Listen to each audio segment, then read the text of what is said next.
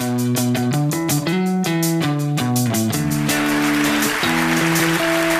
and gentlemen, welcome to Our Next Guest Is. Hello and welcome to another Our Next Guest Is. This is a conversation where we meet the country's leading speakers in the corporate and events world, but we meet the person behind the name. My name is Michael Pope and I'm here with Carson White from Leading Voice. Carson, who is our next guest? As a highly sought after international speaker, our next guest is a renowned international big wave surfer. With his chilled vibe and magnetic charisma, he has graced the stages of leading companies worldwide. From Google, Sony, Intel to MasterCard, he instantly captures audiences with his epic tales and spectacular surf footage. Through his career as a professional big wave surfer and Red Bull athlete, he has become obsessed with the relationship between personal growth, high performance, and fulfillment. His own high performance took him to the heights of his sport, but as he was about to sign a deal of a lifetime, he and a wave came crashing down that changed his life forever. And then a chance meeting changed it again in a way that he could never imagine.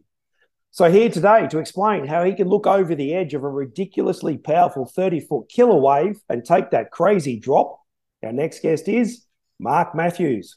Welcome, Mark.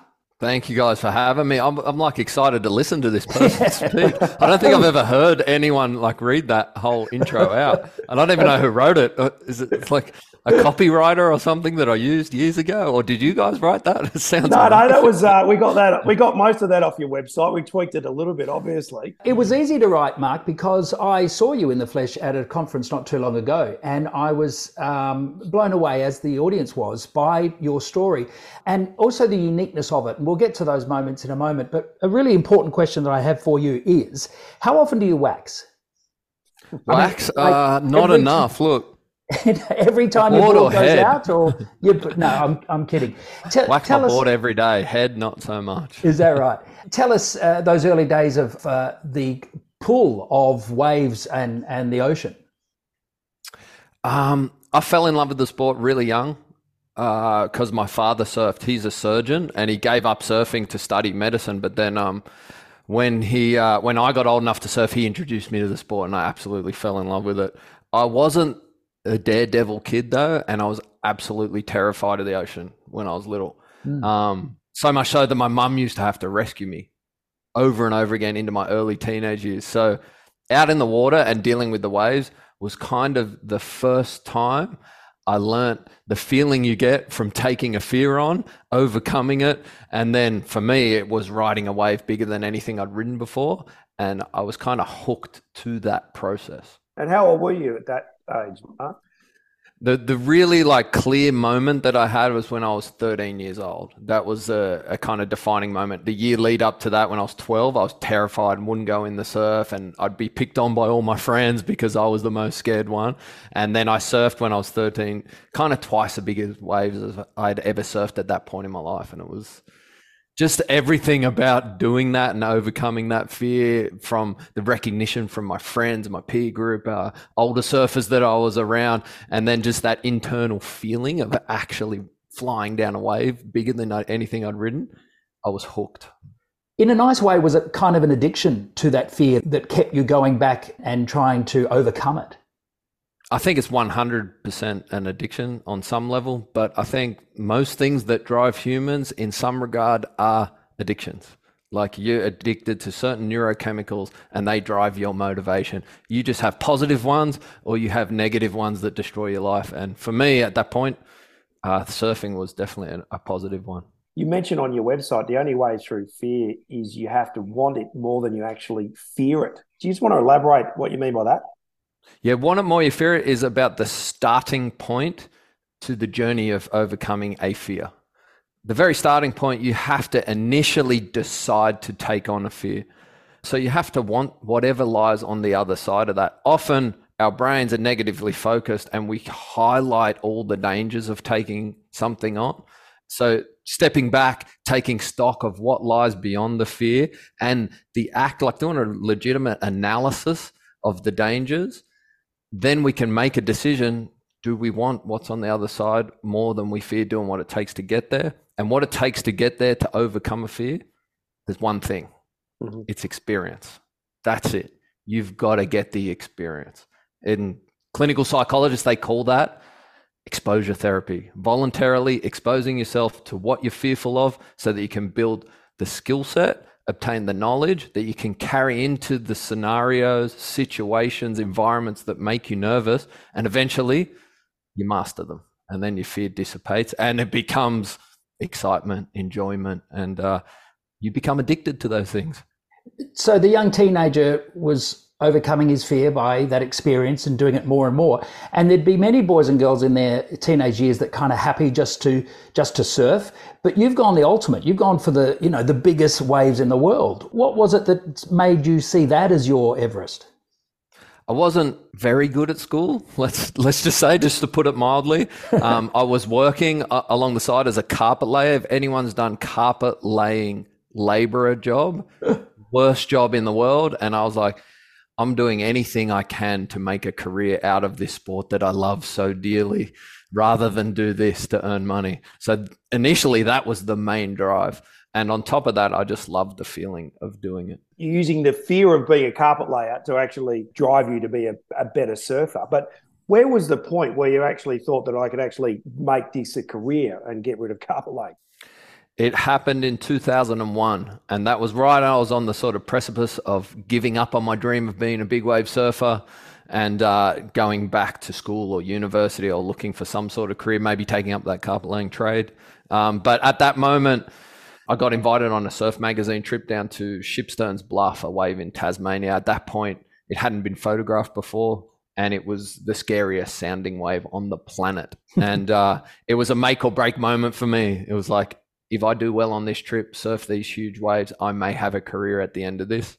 And at that particular point in time, my mum I was living with her, my parents had split, and she was really sick at that time. And I just had this extra motivation going in that trip, because in the back of my head, I was going to have to financially look after my mum from that point. And I think that motivation tipped me over the edge to push a whole lot harder than I ever had in the surf. And that's what made me realize what I was capable of in the surf. Just that one moment. It's like, and they're those moments, like, for whatever reason, you can conjure up some element of extra motivation in a specific moment. Then you're able to actually find out what you're made of. Because unless we push that hard or push ourselves that hard, you don't really know for sure what you're made of. And that, off the back of that trip, got magazine covers and newspaper spreads, and picked up my first big surfing sponsorship. And then the writing was on the wall, how to make money for me out of big wave surfing. And it was travel around the world, find the world's biggest waves, take a team of filmers, photographers, water safety crew managers, publicists along with me, surf the world's biggest waves, create the content. The content goes out in the media, marketing value of that media. We get paid in bigger and bigger sponsorships. That's the basic business of big wave surfing. When you took that sliding door moment and did the first one, and then everything followed afterwards, how important is the team around a professional big wave surfer? It depends how good the surfer is. And I joke in my keynote that I wasn't genetically gifted to be a professional surfer. And I make a funny joke about having the genetics of a female supermodel, especially the leg size, which is not great for balance. Right. You need short, low center of gravity, big, thick, strong legs, great for balance. I have actually have the exact same size legs as Jennifer Hawkins. I don't remember the joke, but I remember your legs. Yeah. See?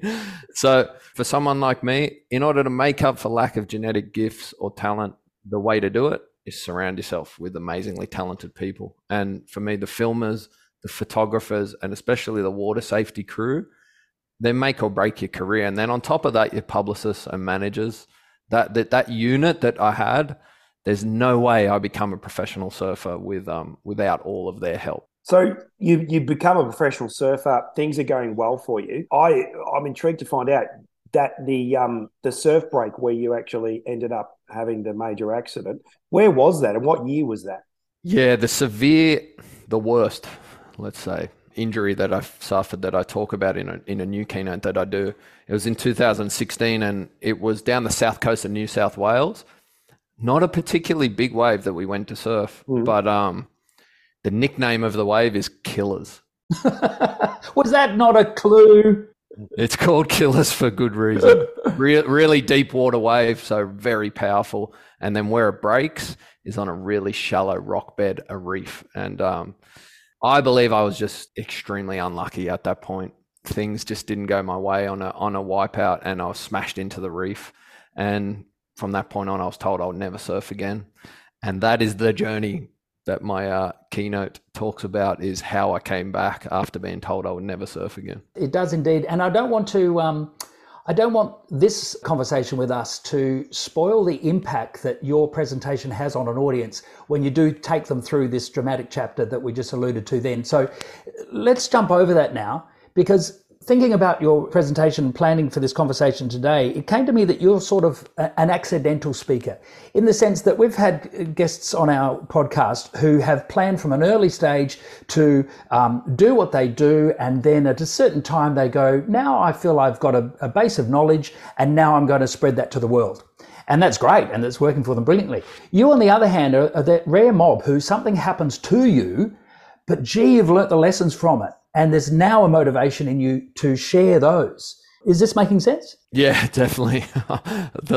I tried to avoid public speaking for a decade. I was introduced to it 10 years earlier and told this could be an amazing career for you, but I'm hyper introverted. So the exhaustion and nerves and anxiety it took originally for me to get up on stage and speak in front of people was harder for me to overcome than surfing big waves. Wow. And it's funny because I talk about this in my keynote. It's like I had to apply everything I learned about dealing with fear, stress, and building resilience in the ocean into the world of public speaking, right? Because that's how nerve-wracking it was for me. It's interesting because we talked about earlier about how you experience is you got to push through the fear. You know, you've got to get to the other side, and you said doing that experience. I mean, keynote speaking, the only way you get better is doing a lot more keynote speaking. So have you found now that using that model, the own philosophy that you've adopted, that your keynote speaking, you're becoming more comfortable with it and becoming more a part of you? Definitely. And it's exactly that. It's just I just put off doing the work for so long to become comfortable. So in big wave surfing, the version of that work, or voluntary exposure, like the psychologists call it, is basically I'll go get a free diver, and we got to recreate the scariest moment in surfing so that we can condition ourselves to not panic in that moment. And the scariest moment in surfing is a huge wave holding you underwater, trying to drown you. The only way I found to recreate that is I'll get a free diver. What's a free diver? Sorry, a free diver. So the people that see how long they can hold their breath and dive to crazy depths in the ocean can hold their breath for up to 10 minutes at a time. Way longer than what I can. So we go to a deep water pool below the Olympic diving boards, 5 meter deep pool.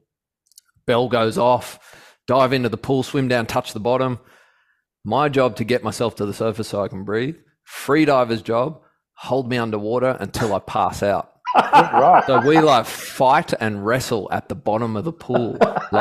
And the whole time I have to try and get him off me, but still remain composed while I'm going through this intense pain of carbon dioxide building up in my lungs. But just do it over and over and over again to condition myself so that I don't panic. So that's the big wave surfing version of voluntary exposure therapy. But like I say to people, the only thing worse than being drowned at the bottom of a pool is the public speaking version of that. I know the equivalent that you're talking about that exposure. In my experience, what I tend to do, and it still happens to this day, I stay on stage 5, 7, 10 minutes, people constantly booing and throwing things at me and saying get off. And I've gone to about 45 minutes in constant mayhem, and I've survived. So I understand what you mean. No, but seriously, on that free diver thing, how long is the longest you've been able to stay under then?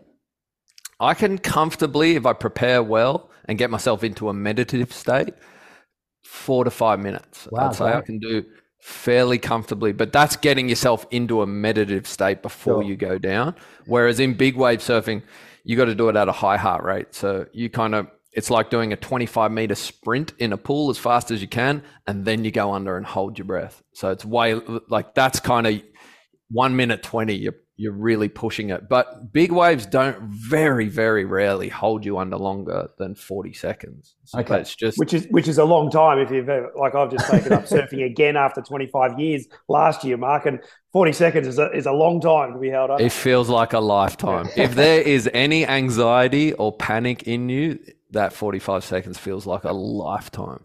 Let me take you back to your keynote, and gratitude, I remember, is a key aspect of that. You dodged a bullet with the, you'll never surf again, but you've come back to surfing. So I'm imagining that the gratitude is very much tied up in that recovery. Yeah, there was just one like really poignant moment in my recovery, and it was when I was in hospital and I was down and out, just hating the world, like so frustrated, angry about what had happened to me.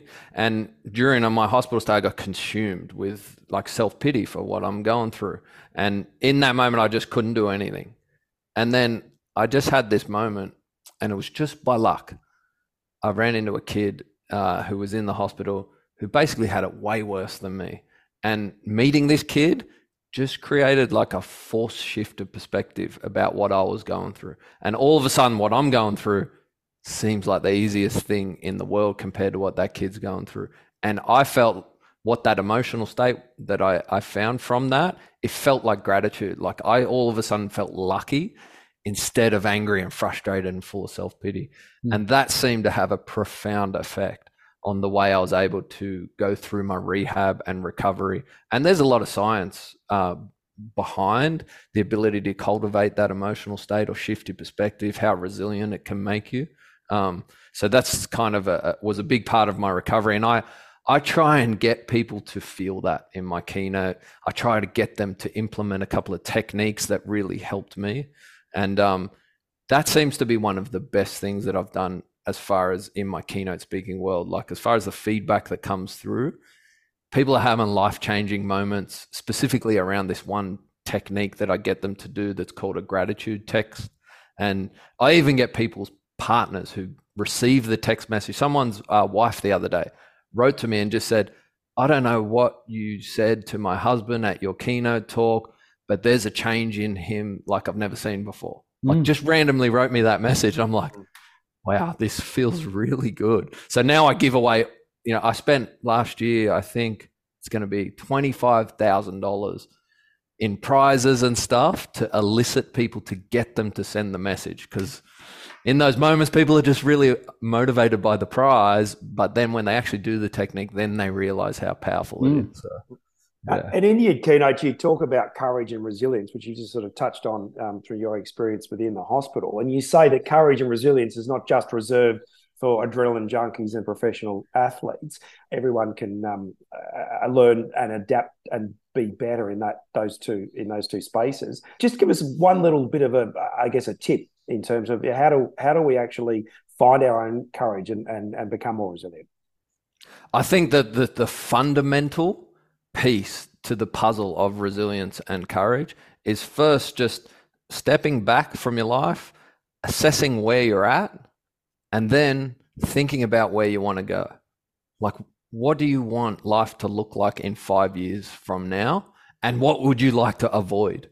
And when you become really clear on that in your brain, that's the basis of resilience. Because there's this really cool, because I'd love to explain, this is really cool research done. And it's all about this reflexive mechanism in your brain called the orienting reflex, right? And the orienting reflex in a roundabout way creates almost 80% of your brain's positive emotion. So a positive emotion is what makes you resilient. So 80% of it is coming from one reflexive mechanism in a roundabout way.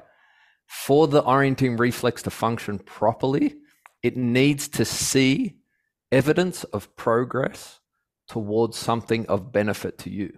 So if you're not clear about where you would like to go or what you want to avoid in life, then that part of your brain becomes uncertain. And then all those little day-to-day tasks that you're doing, you don't necessarily know for sure why you're doing them. And then it doesn't produce the positive emotion. If you're really clear on what you want to achieve, why you're doing the day-to-day tasks, then those little moments of time during your day-to-day, even though they feel mundane, that allows your brain to create positive emotion from a small mundane task. And then when you get faced with all the adversity along the way in life, your brain's better equipped if you're set out like that. Like that's the basis of psychology, basically, right. Are those questions. But I think that's the fundamental piece of resilience. Let's take you to the stage, because people listening are probably, on their email now reaching out to you to book you. What does a conference get when they get Mark Matthews? For example, the Next Wave. Tell me about that team building exercise. The Next Wave, it's a sort of interactive teaming program. So it's hard to explain this one, but it's like I'll put the audience into teams, right? They are professional big wave surf teams.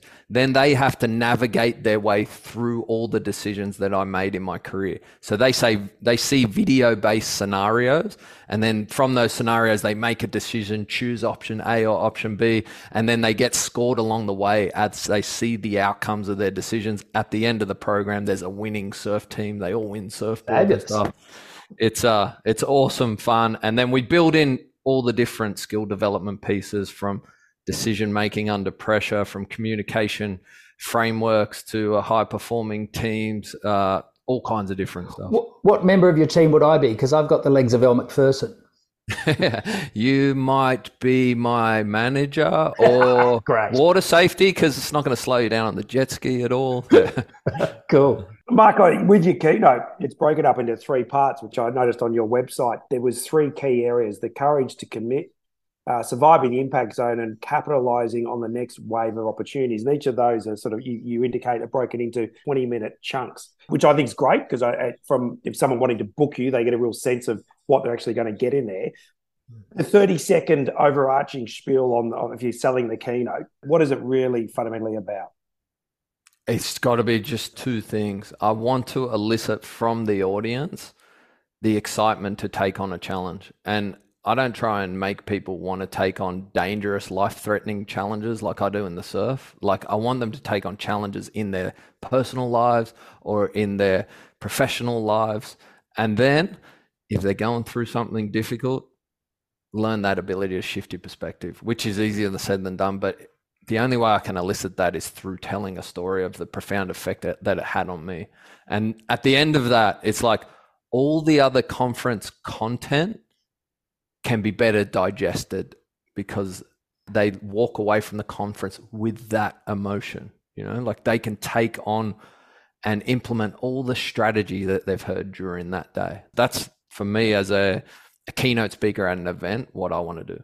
And you do it really well. As I said, I saw you last year in flight, and you had such an impact on the room. After you, we went to lunch, and the conversations that your keynote spurred were fantastic. I think accidental speaker works well with you, Mark, because you set out in life not to stand up in front of people, and you've overcome that fear. But I'm trying to get out of it already. I'm like, how can I retire or have someone else tell my story? No. I also want to add to anyone listening that he's a very good presenter. Don't think that he stands up there and wobbles those legs. You're a terrific presenter. You've got an awesome story, even though it's kind of one that you wouldn't want on anyone. But you've come through the other side of it, like the other side of a wave, and the lessons that we can all learn are really crystal clear. So thanks so much for your time today, Mark. All the best. No worries. Thank you so much for having me. I really appreciate it. So if you want to go surfing with Mark at Killers, or booking to speak at your conference or event, please go to his website, www.markmatthews, and that's Matthews with 1T.com. Surfing at Killers is free. You've been listening to Carson White from Leading Voice and your MC, Michael Pope, with Our Next Guest Is. More guests can be found through iTunes, or just visit www.ournextguestis.com.au. But until next time, let's take a break.